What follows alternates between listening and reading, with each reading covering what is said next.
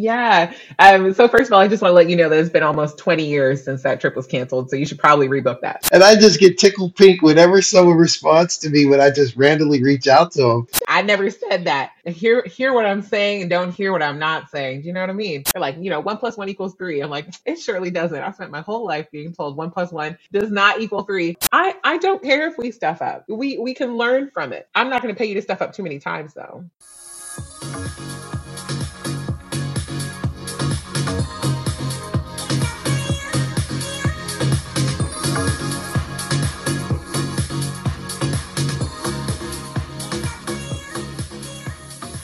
Welcome to another great episode of Dre and Smiley, the Inner Circle podcast. We have a great guest on with us today.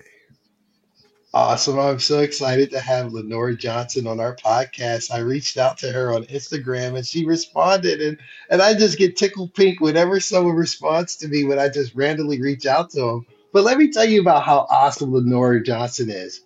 Lenore Johnson, owner of LenJo Bakes in Kitchener, Ontario, first realized her passion for baking while pursuing a degree in mathematics. She attended the Pastry Arts Program at George Brown College, followed by École Nationale Supérieure de Pâtisserie in Yinsick, France. I have a buddy who's fluent in France. I know I destroyed that to all our French listeners, but I am so sorry. But then while working at the restaurant in neighboring Monsieur-le-Rey, after hours, working hours, various high-profile Michelin-Starred restaurants in England, she moved to Waiheke Island, New Zealand. She's all over the globe, working at Goldie Estate Winery as a pastry chef. This provided the opportunity to operate LenJo Bakes as a pop-up bespoke cake studio, serving the island for nearly 2 years.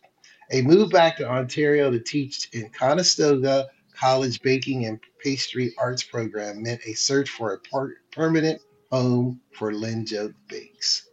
Today, LenJo Bakes is an award-winning bespoke cake studio and retail bakery specializing in crafting and designing buttercream cakes for all occasions. I'm getting my mouth is watered. I can't wait to get some of that. LenJo Bakes is currently transitioning their pop-up, The Shed, into a cafe space located right on King Street in the village of St. Jacobs. In addition to her own entrepreneurial passions, Lenore is encouraging other entrepreneurs as a venture coach within the LiftOff program facilitated by the Caribbean Canadian Association of Waterloo Region, as well as Conestoga College Venture Labs. Lenore continues to work towards refining her palate and further developing a global view on pastry, seasonality, and sustainability. Wow, such an impressive life. It's like, tell me, I think you're our first guest who's been from New Zealand. Just tell me, and tell me, for example, I was thinking of the Pythagorean theorem in mathematics, and then you got a cake on there. I'm like, well, what's the dimensions and what's the ratio of the A letter or my imaginary number of this cupcake? How do you go from deep level mathematics into pastry? Help us understand that amazing journey. Yeah, so firstly, yours is not the first random Instagram message that I've responded to that's turned into something really cool. So I'm One not other special. time, you listen, I never said that. Hear what I'm saying and don't hear what I'm not saying. You know what I mean? I feel you. No, the first time was actually they were recruiting for a judge on a baking show on TV, and it was a message through Instagram, and I was like, man, this is random. I'm sure it's spam. I'm just gonna ignore it, whatever, whatever. And it was like only months later, my friend was like, hey, do you ever do anything with that TV show email? I'm like, nah. And so she looked up this person on LinkedIn, and this person's a legit producer. They've produced all of the seasons of Top Chef Canada. Like, you should respond. Wow. And I did. And it was one of the best experiences of my life. So now when I get a random Instagram message, I am wary, right? I am wary. I did ask for a website. I'm like, you need to give me some background on you before I say yes. But I almost always say yes because it usually ends up turning out good. How do you get from math to baking? Well, here's the thing. The reason I loved math so much was because I loved baking, and you can't really do the one without the other.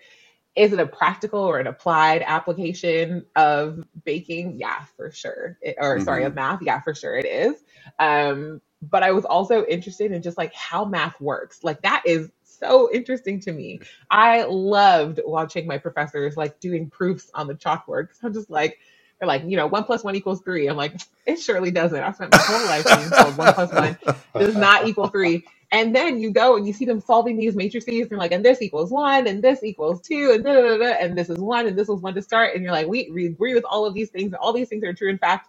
And they're like, and then therefore 1 + 1 = 3. And you're like, oh my God, it does equal 3. I, that to me is just mind boggling. Who came up with it in the first place? Who started it? So for me, it Yeah. was really just returning to my roots. It wasn't something that was a huge departure for me because it felt really natural. I learned math by baking, and then now I'm a better baker because I've been able to explore that math aspect a little bit more as well. Yeah. No, that's cool. I like how you tied that together. So when you say bakery, you're talking about like the K-pops or pop-ups. Do you do pies, cakes, wedding Mhm. cakes, event cakes, or all types of what's your specialty? Yeah, so when we started, we wanted to be a wedding exclusively making wedding cakes. I wanted to be a wedding cake studio. And then on like Fridays and Saturdays, we'd like fire up the espresso machine and do like Kiwi or like New Zealand style coffee. I'm actually Canadian, but I just lived in New Zealand for 2 years. Do like Kiwi style coffee because that's where I learned how to be a barista. So that's what I know best. And yeah, just do that for 2 days out of the week. Just because where we're located, there's like a whole neighborhood around us. I didn't want to just be this business that functioned in the neighborhood but didn't serve the neighborhood at all. Like not everybody's getting married every day. And, we do make other occasion cakes as well, like birthdays and anniversaries and things like that. But it can be quite an investment. And I didn't want people to just come to us like once a year, if that, for like one special cake. I wanted them to be like, man, you know what? The best chocolate chip cookie I ever got in my whole entire life was just around the corner. Because then they'll come all the time for that Yeah. chocolate chip cookie and probably like, a bunch of other things. And I just wanted to make what I wanted to make. That was the plan. We opened Valentine's Day 2020. So although my plans were well laid, the universe was like, Wait a minute. like, Pandemic. yeah. And so 4 weeks after we opened, remember we were only open to the public 2 days a week. So we had 8 trading days. And then they were like, lock it down, sis. Wow. And I was like, Oh, nope, I will not because we just opened and we have bills and it cost me a bunch of money, most of which was not mine in order to get started. Locking it Yeah. down is not an option. What else can I do? Like, if you're serving, you have to serve through a takeout window. And I'm like, well, my goodness, we have a window. It's in the back. It's not easily accessible and it's not great. We're going to turn it into something. And we served out of that takeout window for 9 months. And that way we Wow. were able to wow. keep going. So we did not have to stop operating. But it did mean that like my friends and family had been coming in and like helping to serve and things like that. That stopped. So it was just me. I was one going, standing in line at grocery stores to get the things that I need, watching people roll out with TVs when all I was trying to do is get some flour and some yeast. And I would serve and bake. And so we had to expand our retail offerings, obviously, because now we're having no event cakes at all. So now, we make cinnamon rolls and chocolate babkas and French macarons and brownies and squares and little verins, which are desserts in a jar, and individual mini cakes and cookies. I'm sure I'm missing things. Mini hand pies. So everything we do is pretty much individually sized. So like little mini hand pies and like homemade Pop Tarts and we're making absolutely everything from start to finish. So in our Pop Tarts, like we make the dough, we make the jam that goes inside, we make the icing, and we put it all together and serve it. So Wow. we're pretty much a retail bakery, and now we're starting to get back into weddings as they become allowed, and birthday cakes, and we do grab and go cakes now. And now we have a cafe out in St. Jacobs, so we do like light savory options there, like lunches and things like that. So it seems Wow. like we do it all. Yeah. What's interesting, Lenore, is as you're sharing all the things you guys are doing in terms of what you're making and things like that. Like Smiley said, my mouth is watering. Do you guys do any delivery services? Can I place an order for delivery? I mean, You like can place an order shipping? online. We don't. You know what? I get this question a lot. We don't ship, mostly because product is best like It's the day that tough. it's made. Yeah. And And two, like Canada Post, it's like their goal is to play football with every parcel that comes Oh, into their hands. So yeah, they're just, yeah. it's Yeah. a whole, Your they're upside like, we down want to cake will see, literally be an upside yeah, down cake. Yeah, very, very this. And yeah, I don't trust them. I don't trust sure. anybody, Yeah, yeah, unless they are my employee. yeah. To handle our goods in a And way then the that freshness makes sense. aspect of it too. That's huge. That's the Yeah, most important thing to me. yeah, I don't want you to have my chocolate chip cookies 5 days later. That's not the move. yeah, It's not going to yeah, be as delicious as like, wow, the chocolate chips are still melty because they came out of the oven maybe 7 minutes ago. Like that's yeah, yeah. That's ideal. Yeah. So I know based on your bio that you've worked in a number of Michelin-Star restaurants. Tell me how you got into that, and maybe for those that aren't aware, working at a Michelin-Star restaurant is significant. Why is it so significant? What is a Michelin-Star restaurant? And then talk about the journey of working at one. yeah, for sure. So I'll start by explaining, yeah, what the whole entire system is. So Michelin is a brand of tires, and they created a guide. And essentially, this guide was because back in the old days, you didn't have Google Maps or MapQuest or anything like that. And so they were creating and ranking places to eat and places to stay along your journey. So you would get a map and you would look on this little map and it would have, 1 star and 2 star and 3 star. Only goes up to 3 stars. And a 1 star is like, if you happen to be in the area, go check this place out. The lodgings are lovely, the food is beautiful, blah, blah, blah. 2 star is like, yeah, you know what? If you're anywhere within the vicinity of this locale, you should probably go. You should probably go to this place. It's incredible. The standards are very high. It's exceptional. And then there's a 3 star. It's like you thought you knew what your destination was, but you're wrong. This is actually your destination. This is the place that you should be heading to. And if along the way you see some other things, amazing. But this is your destination. So that's kind of how a really simplified version of the stars, what they stand for, and kind of where it all started. And this, gosh, I don't remember how old the Michelin Guide is, but hundreds of years. It's been around for ages. And so not always, when I decided in my last year of university that I did not want to work in the corporate world because I hated it. Just me personally. There wasn't an aspect of it that I liked. I was like, I'm dressing up, go to work, to press buttons on a computer that does what for whom. It didn't make any sense to me. I was like, I get no value out of it. I'm not happy. I just want to do something that makes me happy. And so I decided that I was going to go to pastry school and pursue this dream that I had. And once I graduated, I knew that I wanted to work abroad. I'd learned about the Michelin system. We did not have it in Canada. It actually only just got here last September, and only in Vancouver and Toronto. It's not even nationwide. And so I was like, I guess I got to go to Europe. The Michelin system is in Europe. I guess I got to go there. My grandparents actually live just outside of London. So this is also a great opportunity for me for the first time in my life to live within close proximity to my grandparents. Like an hour on the train is nothing compared to like an 8-hour flight.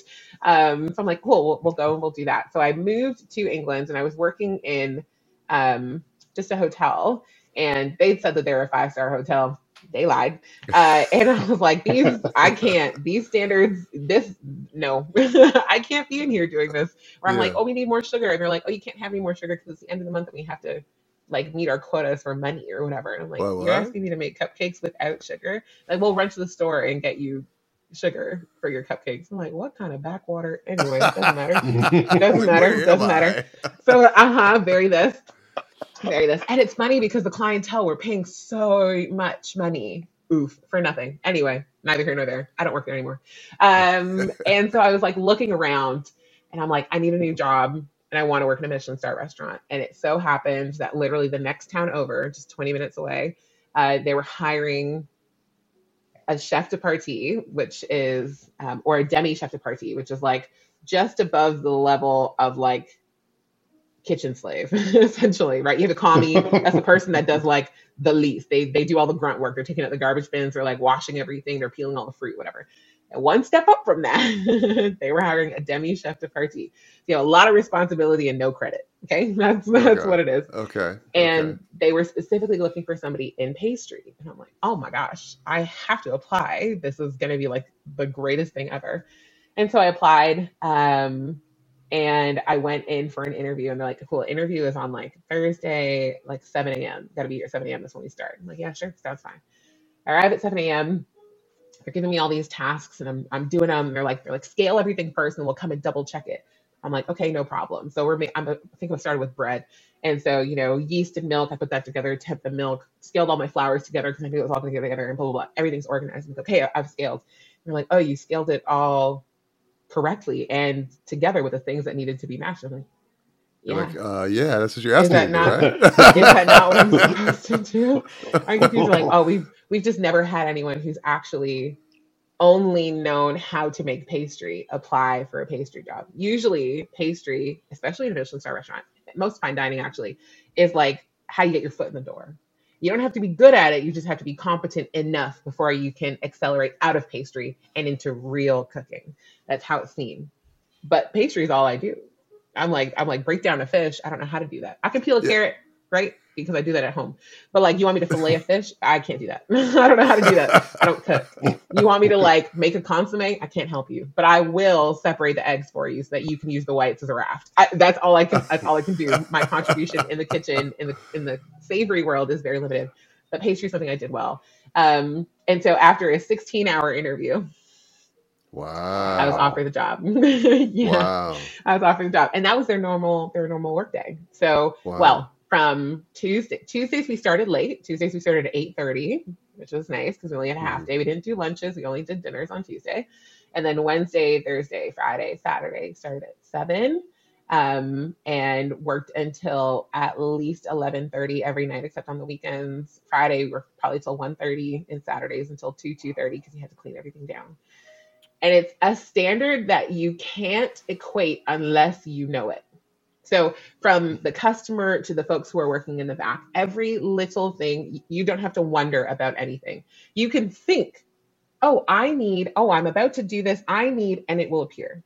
Wow. That's the level of service. You don't have to think about anything. Everything is perfect. Like, the carpet is the cushiest carpet you've ever stepped on in your entire life. The seats are the most comfortable that the lighting is perfect. The menus are great. And then the food is exceptional in terms of flavor, in terms of presentation, in terms of how it's made.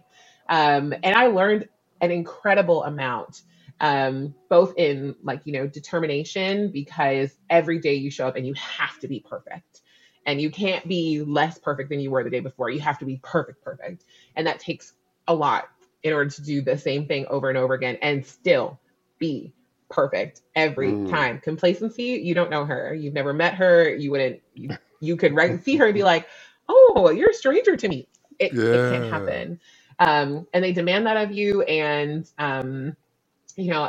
people, they try to say, our kitchen's really as bad as like Gordon Ramsay and whatever. I'm like, Gordon is nice compared to some of these other situations that you're in. And especially being a woman, I was one of two. The other woman worked in pastry with me. Her name is Jen, but she knows how to cook. That's the difference. Jen can do anything.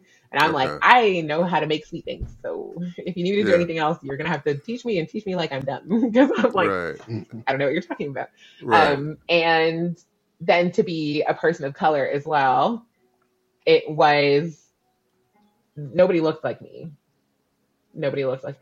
So it was challenging. And after I moved on from that Michelin-Starred restaurant, it was a whole sequence of events, but I ended up coming home for a little bit. My dad was incredibly ill, and I didn't go back to the UK for a few months. And when I came back, I applied at a luxury hotel, 5-star luxury hotel in the center of London in Soho.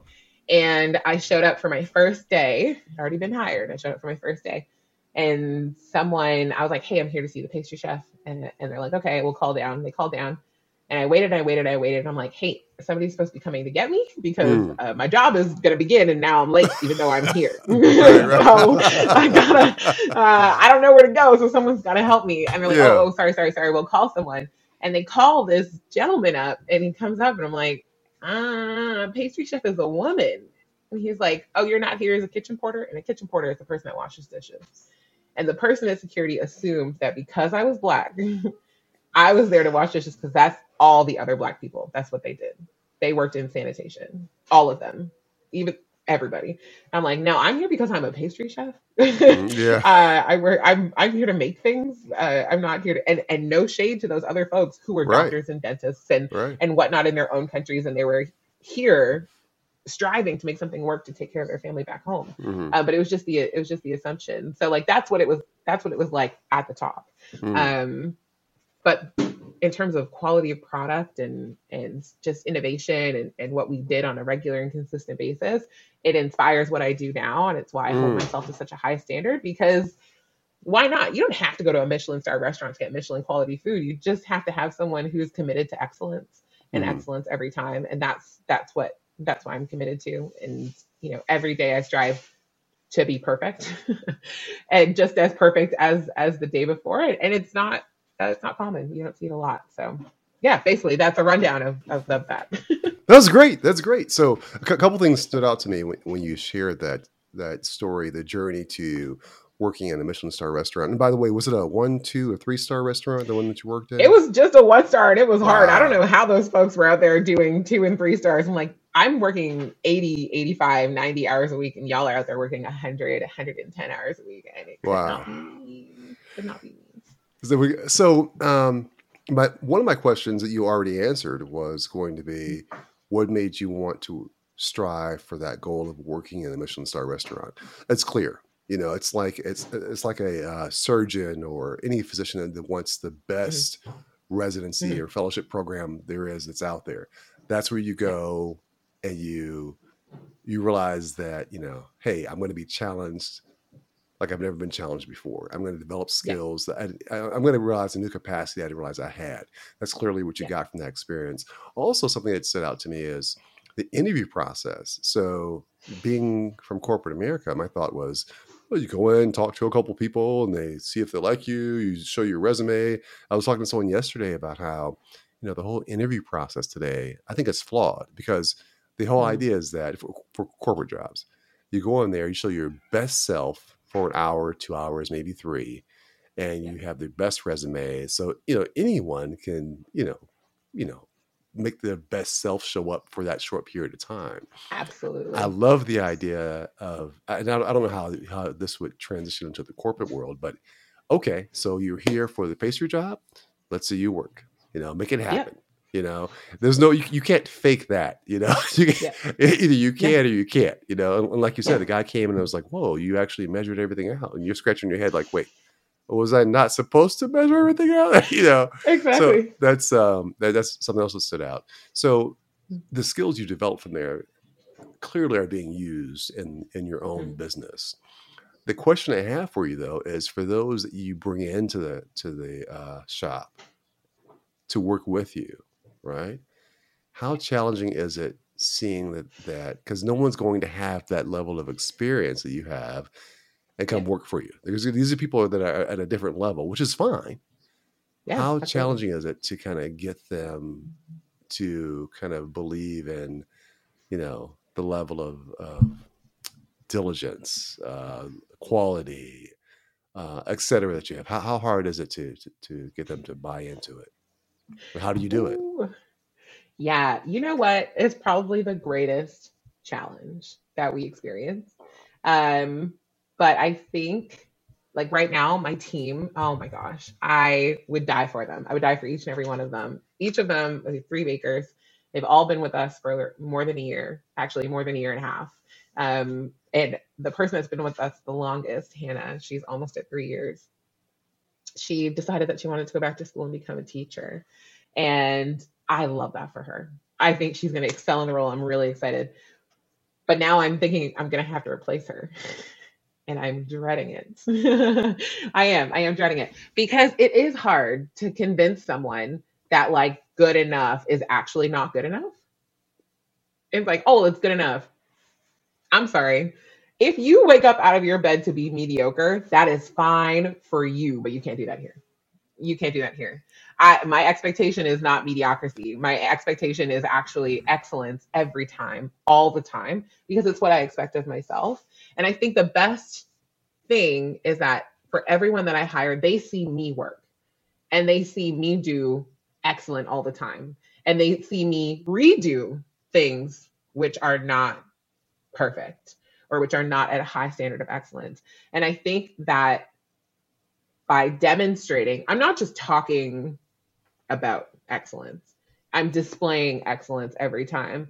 And like, oh, I made a pot of jam and in the last 5 minutes of it, it caught a little bit and it doesn't taste as fresh as it's supposed to be. I guess I'm going to have to get more berries out. And I guess I'm going to have to undertake the entire 2 hour operation again because that's not good enough. We'll find something to do with that, right? We're not going to waste. We'll figure it out. But for the preparation that we wanted, where it's supposed to taste like you're biting into the fruit at its prime, that can't be it because it's no longer good enough. But if we're putting it with like chocolate, it's going to be in a brownie, and it's okay if it's like a little deeper tasting, that's fine. But for a hand pie and the preparation that we were using it for, we can no longer use that. It's unacceptable because it's not good enough. And I think them seeing me hold myself to the same standard that I'm asking them to hold themselves to, is they either come up and they meet the standard, match the standard, and maintain the standard, or they don't. And we let them, it's a mutually agreed situation that they should probably move on elsewhere. I'm not knocking them and their skills. I'm sure there'll be a place that is great for them, but it's not here with us. So it can be challenging to convince people that like, this is where we operate. When people come into LenJo Bakes, they expect this, and we give them this or more. We never meet them with this. If they're expecting this and they come in and they get this, it's a problem. And, you know, it's often that in the beginning, especially when we hire someone, that they'll do something and I'm like, nah, do it like this. Here, let me show you exactly how I want it done. And I'll spend the time and I'll stand there with you. And all of my folks, they're like, I'm like, oh, you know, like I'm not that controlling. And they'll crack up. Because I'm like, Lenore, what are you talking about? You're like, control freak is you. Look it up in the dictionary. I'm like, it's not control freak. It's setting the standard Right. and then letting you go for it. But I don't want you to stray early in the beginning. I don't want to give you too much freedom. So you're like, oh, well, I did it this one time and it was fine. No. I'm sorry. But you can't do that. It has to be exact and it has to be perfect. And we do that every time. And anything less than, they'll know. I'll like walk through the fridge or I'll be looking at containers or I'll see somebody bring something out and be like, hold the phone. Who made this? What is this? And it's like, oh, you know, it's the blah, blah, blah. And no. You can bring that plate back. That's okay. We'll take it and make something else out of it. But out there, it's not going to go. I Right. don't care if we stuff up. Yeah. We can learn from it. I'm not going to pay you to stuff up too many times though. Right. Mhm. And you know that. And I know that. As long as we're in agreement that like we're not gonna be, but customers don't need to see everything. Everything that we make, just because we made it doesn't mean that it goes out. It has to be good enough. Yeah. That's it. And there are people who are happy to be challenged and happy to not be mediocre. And the pay is not only in money, but it's in the fact that we're like super heckin' busy. And people Mhm. come to us because they know they're never going to leave disappointed. Everything is going to be balanced and it's not going to be super sweet and it's going to be really fresh. And they're going to know that like, you know, we went and we picked peaches for 3 hours just so that we could bring you this peach galette, which tastes like you're biting into a peach. They're like, it doesn't get better than this. You're like, you're right. It doesn't. And you're welcome. King Kong Like- has nothing on my pies.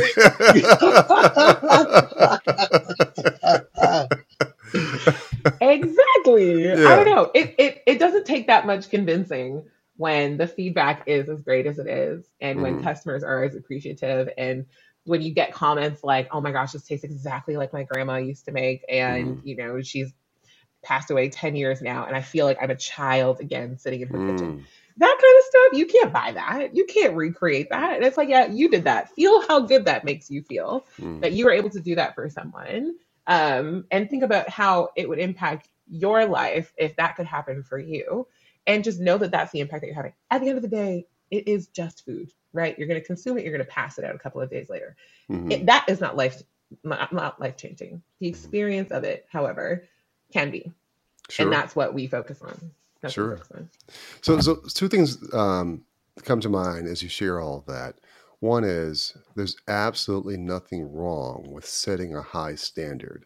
You know, some people, you know, see that and think, oh, Tiger Mom, you know, that's not the case. You know, Yeah. everyone has the ability to set their own standard of quality, right? Yeah. So if your quality is here, you know, if it's a high quality, That's fine. People that come into that environment, as long as you express that, hey, here's what I expect. There shouldn't be any problem of, why is she being so whatever? Uh-huh. Second thing that comes to mind is in corporate America, I would use for the team that I worked with is, coach people up or coach them out, Mm, right? So my job as a leader is to take those on my team and give them the tools and they need to succeed in that position, but also yeah. prepare them for the next level. Yeah. If me and that individual discover that, okay, this is not the best fit, this opportunity is not the best fit, then it's my job then to coach them out into the next opportunity, right? Mm-hmm. And, Yeah. and if it's done correctly, hopefully you can avoid having it be, we would say, without a cake, which means that it was abrupt. It wasn't, Yeah. Yeah. it was Yeah. an overnight decision, but yeah, so you setting the goal for your business in terms of high standards. I love it, and Mm. it just makes sense. Smiley, you want? Yeah, two things is one, and I want to ask you about New Zealand, but while we're talking about labor, we had someone on the show before, and he was in the commercial city department, and he said it was easier to get someone who had no CDL, no truck driving experience, and train Mm. them the proper Mm. way than to have someone who had a CDL and they got to change their bad habits. So Yeah. just thinking like, would you be better to say someone who had the passion and desire, who just wants to learn, who knows nothing, but then you could train them the right way, or someone who's like, oh, I worked at Capital Grill and I worked here at Red Lobster, and let me come in there, and they're just like, man, I got to retrain, or what's Uh, the best one? Did you get the best employee from? yeah. For us, our requirement is that you would have had to go to culinary school. Okay. Must, had to. I don't want to say, hey, can you make me a batch of chantilly real quick? And you'd be like, sorry, can you tell me what chantilly is? No, I'm not going to tell you what chantilly That would is. be me. Yeah, I'm like, 100%. And I don't think I ever heard what is a chantilly. Did I say it right? It sounds like Smiley, a chandelier. you know what that is? It's that stuff they make back in the kitchen. You know what it is? That tasty stuff they make. I Chantilly. know the get next time out. I go to a Michelin rated restaurant, I'm going to order a chantilly because I've never had No, a chantilly. don't do it. You're going to embarrass yourself. Let me, Don't let me get order let me get two. chantilly. I heard they're good. Let me get two of them. I get two chantilly now. With some ice cream. Let me get some ice cream on the Or, side. I'm literally dying. Okay, so for What the is listeners at chantilly? What is home, chantilly? this is exactly what I'm getting to. Chantilly is literally like sweetened whipped cream with vanilla in it. Oh, That's all it is. So you can have it with ice cream, but it's usually on top. Or okay. it's used to like fill something. I was like, y'all are killing me, dying.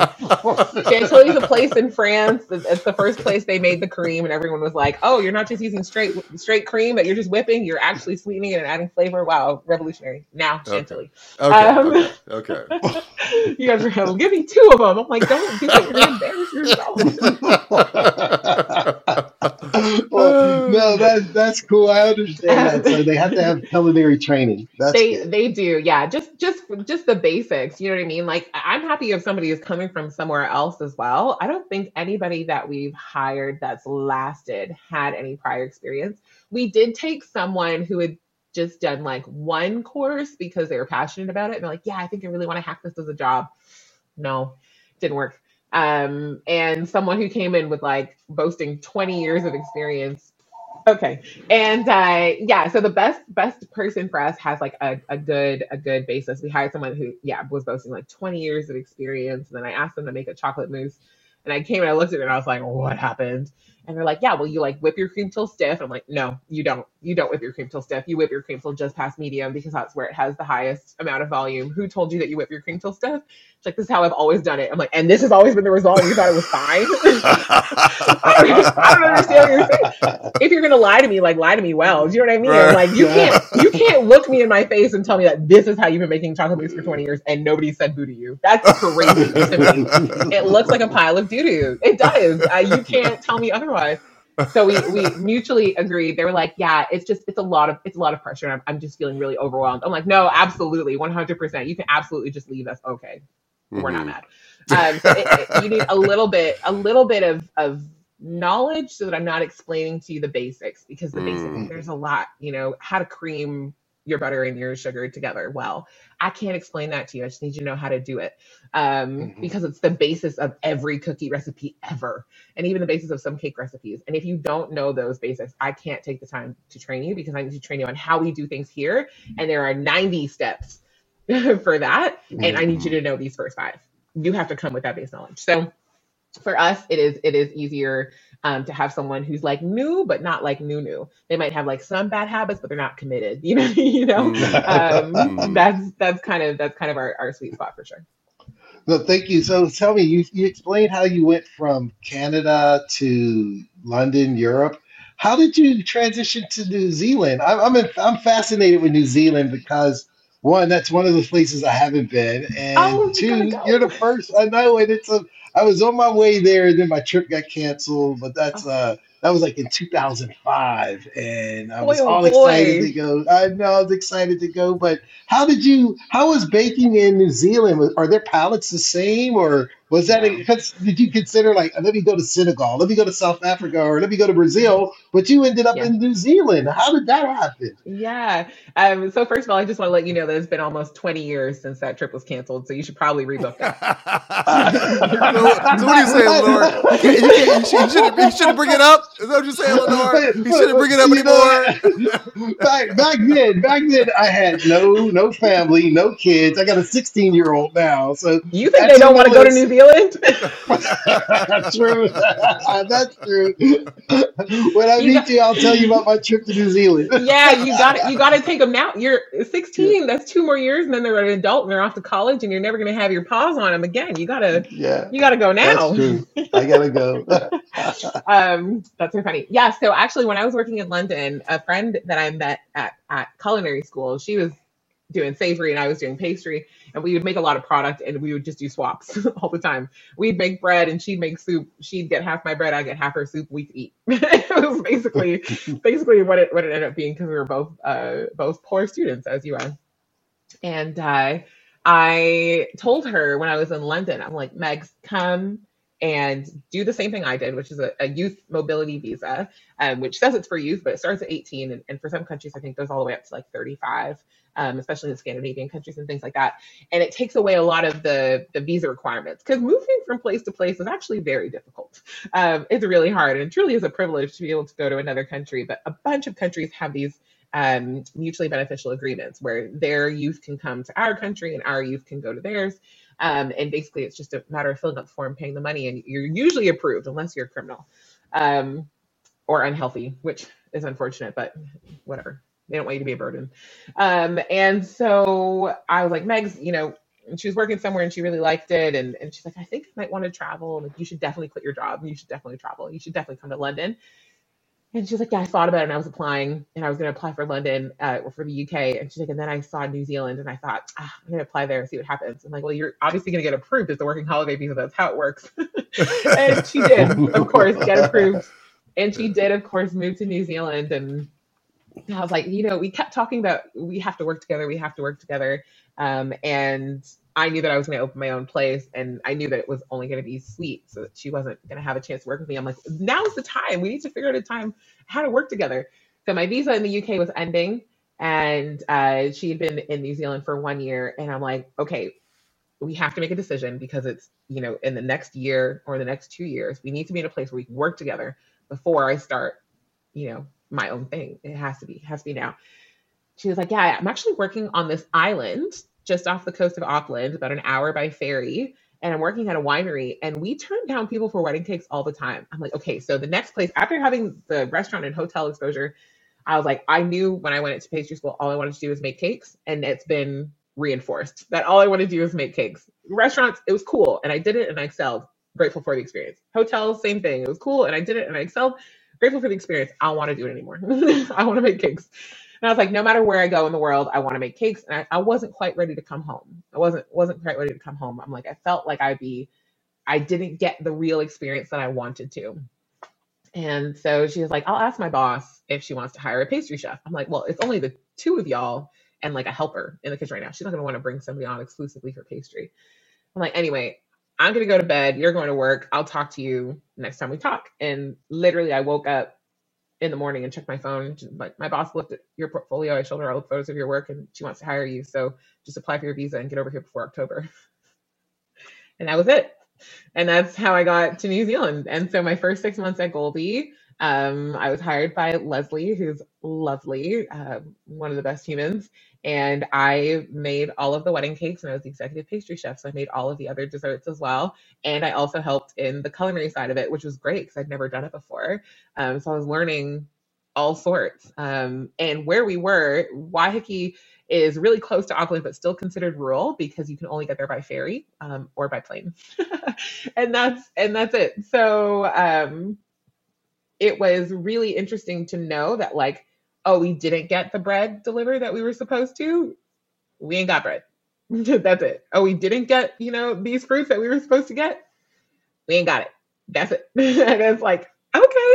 So, we were growing a lot and picking a lot. And, there was a bay tree outside that's where you got your bay leaves from, which, like, I was like, bay leaves come from a whole tree? I thought there was just like a little plant or a bush or something. And no, you can like cut down like a limb. We would cut down like a limb of a tree and just bring it into the kitchen to dry so that we would have bay leaves.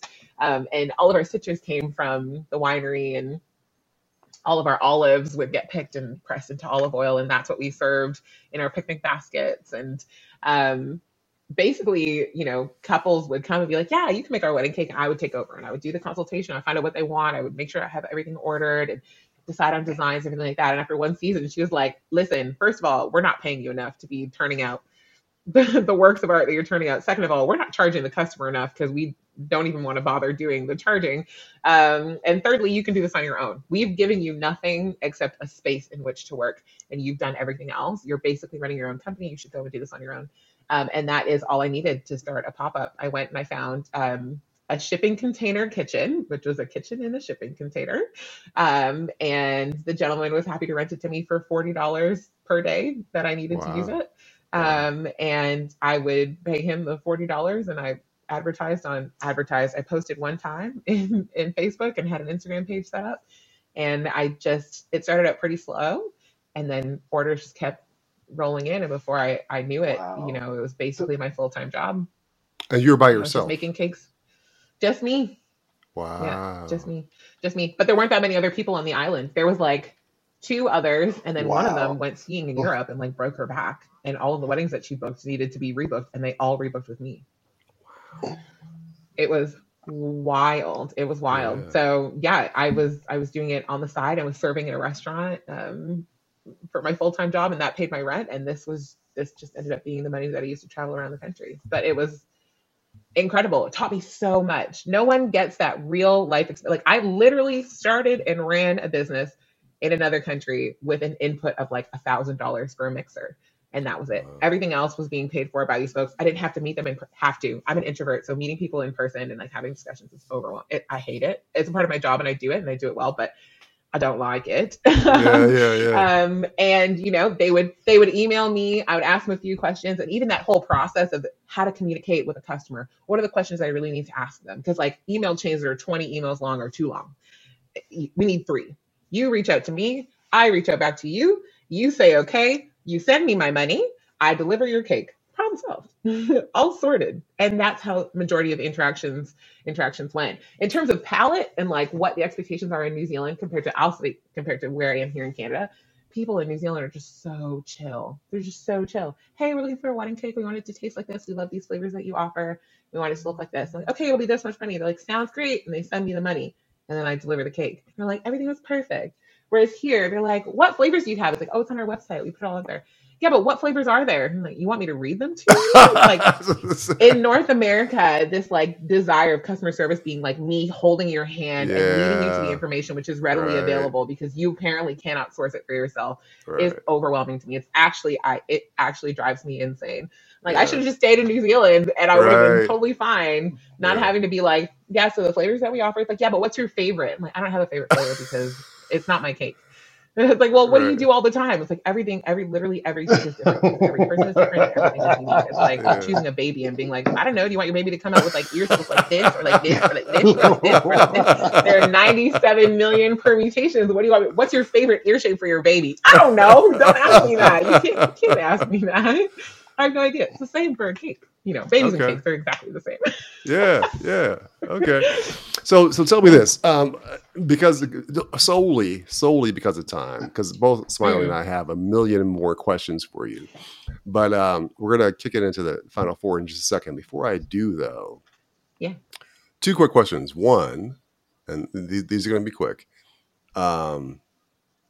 In a sentence or two, how would you describe how you balance the demands of what you do professionally in your Mm, personal life? Because it sounds like what you're doing professionally takes up the majority of your time. So how do you create that yeah. balance? Yeah, I don't. That's really Okay. simple I don't. answer. Okay. No work-life balance, just all work I life. know what about. Yeah, I Right. don't. Yeah, I got married in 11 days and we opened our new Congratulations. cafe. Thank Congratulations. you. What Yeah. kind of cake? What kind of cake? Yeah. Are you making I the don't know cake? yet. I am. I am. I don't know yet. I've only just kind of decided on what I think I want it to look like. Flavor wise, I mean, I love passion fruit. There'll be passion fruit in the cake. I love funfetti. One of the tiers will be funfetti. There'll probably be strawberries because they're like just coming into season. And we'll maybe do chocolate as well, just to say that we did. Uh-huh. But I mean, yeah, I don't know. I've not decided. But we're doing a dessert bar because I can't make choices. Like trying Yeah. to choose a favorite. So we're Right. gonna have lots of everything. So that balance is Yeah. tough. It sounds like the work life balance is Yeah, tough. the thing is that like if I had just been running my shop, which is, Hmm. now 3 years in, we're kind of running like a well-oiled machine. There's not really much that gets in the way, then it'd be one thing. But our cafe was delayed probably like 6, 7 months. So what should have opened last year only opened last week. And so all of that work that goes in with setting up a storefront and establishing processes and trying to get info out to like a new clientele and very much needing to be in the forefront, being like, this is what we do, this is what we do, this is what it's like, et cetera, et cetera, et cetera. I'm doing that now. Yeah. And it means, I'm up until 2 in the morning and then go to sleep for a few hours and I'm at the shop at 6 and I'm running here, there, and everywhere trying to sort things out. So balance is tough. My partner is incredibly understanding, but Hmm. the hope and the goal is that like after this period, we get to the point where like I'm home for dinner every night. Yeah. And, Yeah. answer emails after he goes to bed, whatever. I don't Right. know. Right. The fact that your partner is like, yeah, let's go ahead and still get married tells me that you found some success in that balance. Another question for you. Yeah. So what's that one thing that people don't know about you that you wish they did? That I'm an introvert. I don't want to talk to you. I will, but I don't want to talk to you. Oh. And it's not that like it's not that I don't love people and I don't enjoy having conversations with them, and like I love hearing about your life and whatnot, but like if I'm not careful, the time will run away, and every moment that I spend with you is a moment that I'm taking from myself or from somewhere else or from a task that needs to be done. And if I spend 3 hours talking, that means, at 3 in the morning, you'll drive by the shop and my car will be there and the lights will be on because I shouldn't have been talking to you. And it's at the point where like, an introvert, the thing is that you don't get your energy from talking to people. That's It right. actually exhausts you. That's So right. then when I leave, I'm just like, I enjoy the interaction and I love getting to know my customers. I love spending time with you. But then Yeah. I'm like, I need to like sit down and like just be Yeah. alone for a minute Right. and try to rejuvenate myself so I can continue Yeah. on my day. So I think that's Yeah. that's one thing that people would be like, but you talk a lot. I'm like, yeah, I know, I it's weird. I don't know.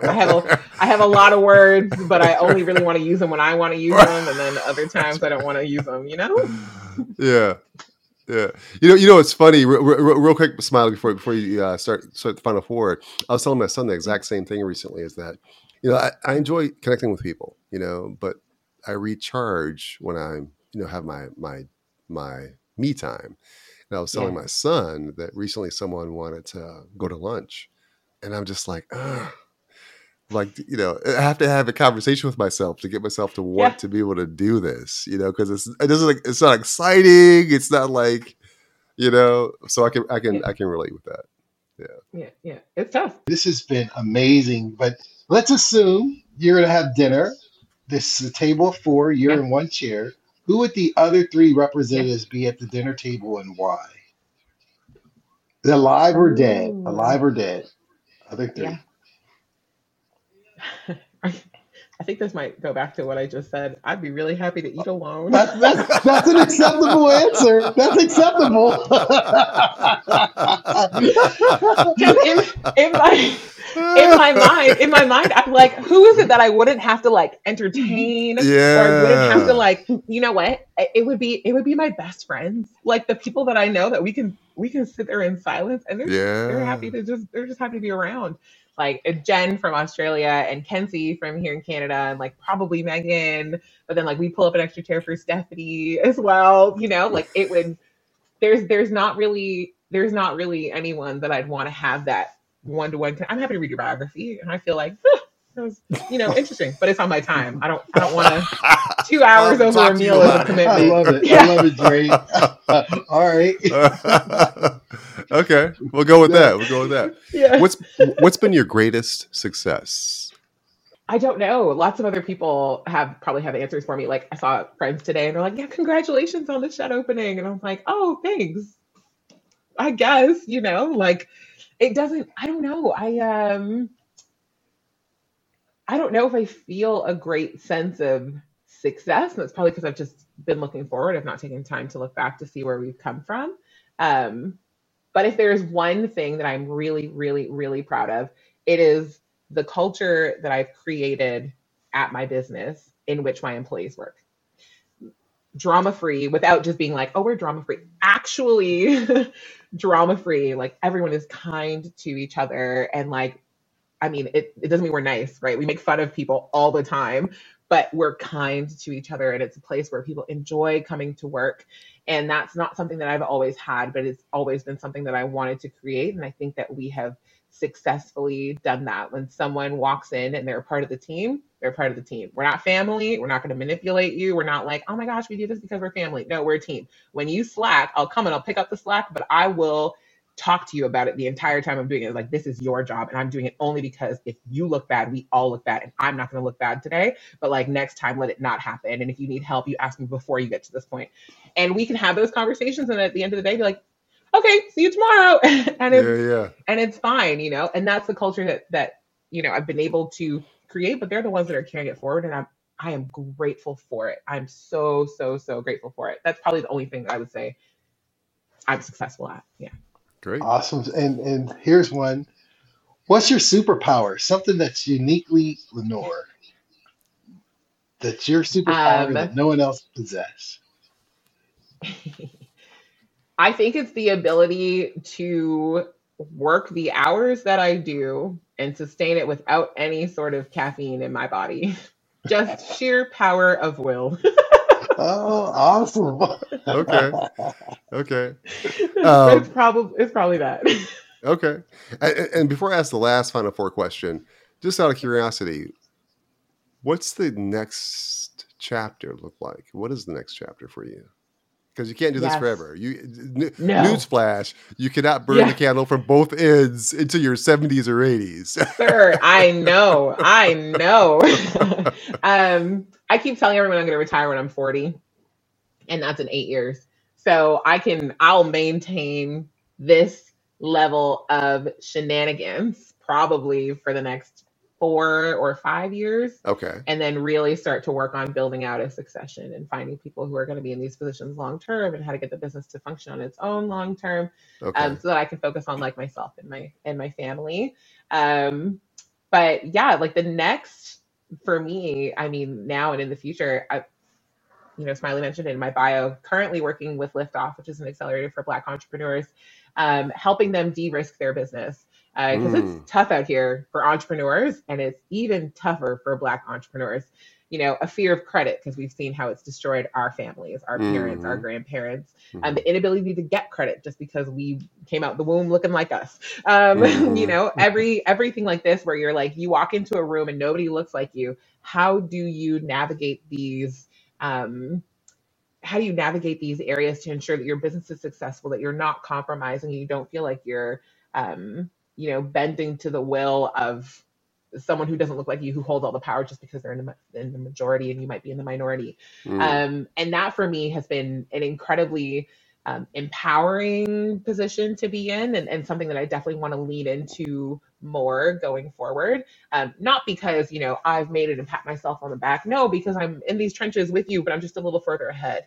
So if I can help you in any way, maybe miss the mistakes that I made, or just be better set for success, then I want to do that, because that's the kind of longevity that we need. And we don't have people that are necessarily putting in those resources and effort and time into making sure that the generations that are coming behind us, it's like, you don't have to go through the exact same pitfalls I went through. I'm going to build a little board. I'm going to put it over the hole. I'm going to teach you how to get over it. And so you can keep going and, catch up to me and surpass me. Like that would truly, I think, be the definition of success. To walk into a room and no longer be the only one who looks like me. There are like 6, 7, 8 other ones of us, and we're just like, yeah, we see you. We know there are 40 million coming behind us. Like that for me would be incredible. Great. And the reason I mentioned the next chapter is because there's clearly, hopefully, a book inside of you. If you were to write an autobiography, what would the title be? Oh, I love this for you. Probably. I love this for you. Yeah, I love this for you. Or I hate that for me. Either one. Either I love this for you or I hate that for me. They're that, and I hate it here. These are all things that I say on a regular and consistent basis in my daily life. Yeah, either I hate it here, or I love this for you, or I hate that for me. Either one of those. Well, I see 3 books. That's what I got from that. I see 3 books. I did too. I heard 3 titles, 3 amazing titles. Is that what you heard, Smiley? or even those are 3 podcast titles. Those are podcast themes. I like that. There you go. You got options.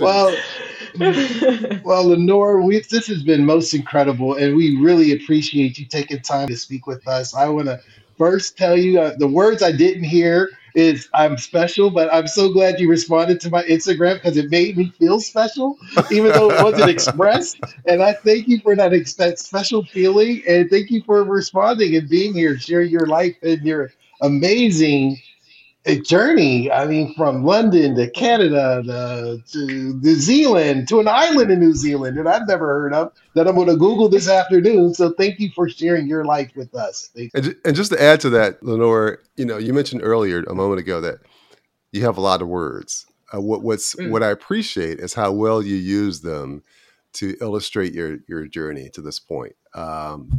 I don't know how I'm going to get to your shop, but clearly I need to be there, because me and Smiley are going to have to make a road trip or something. Road trip. Because these little cakes and pies and whatnot, Smiley, we got to make it happen. Lenore, thank you so much for being on the podcast. We really appreciate it. Oh, thank you for having me. This has been a lot of fun. I've really appreciated it.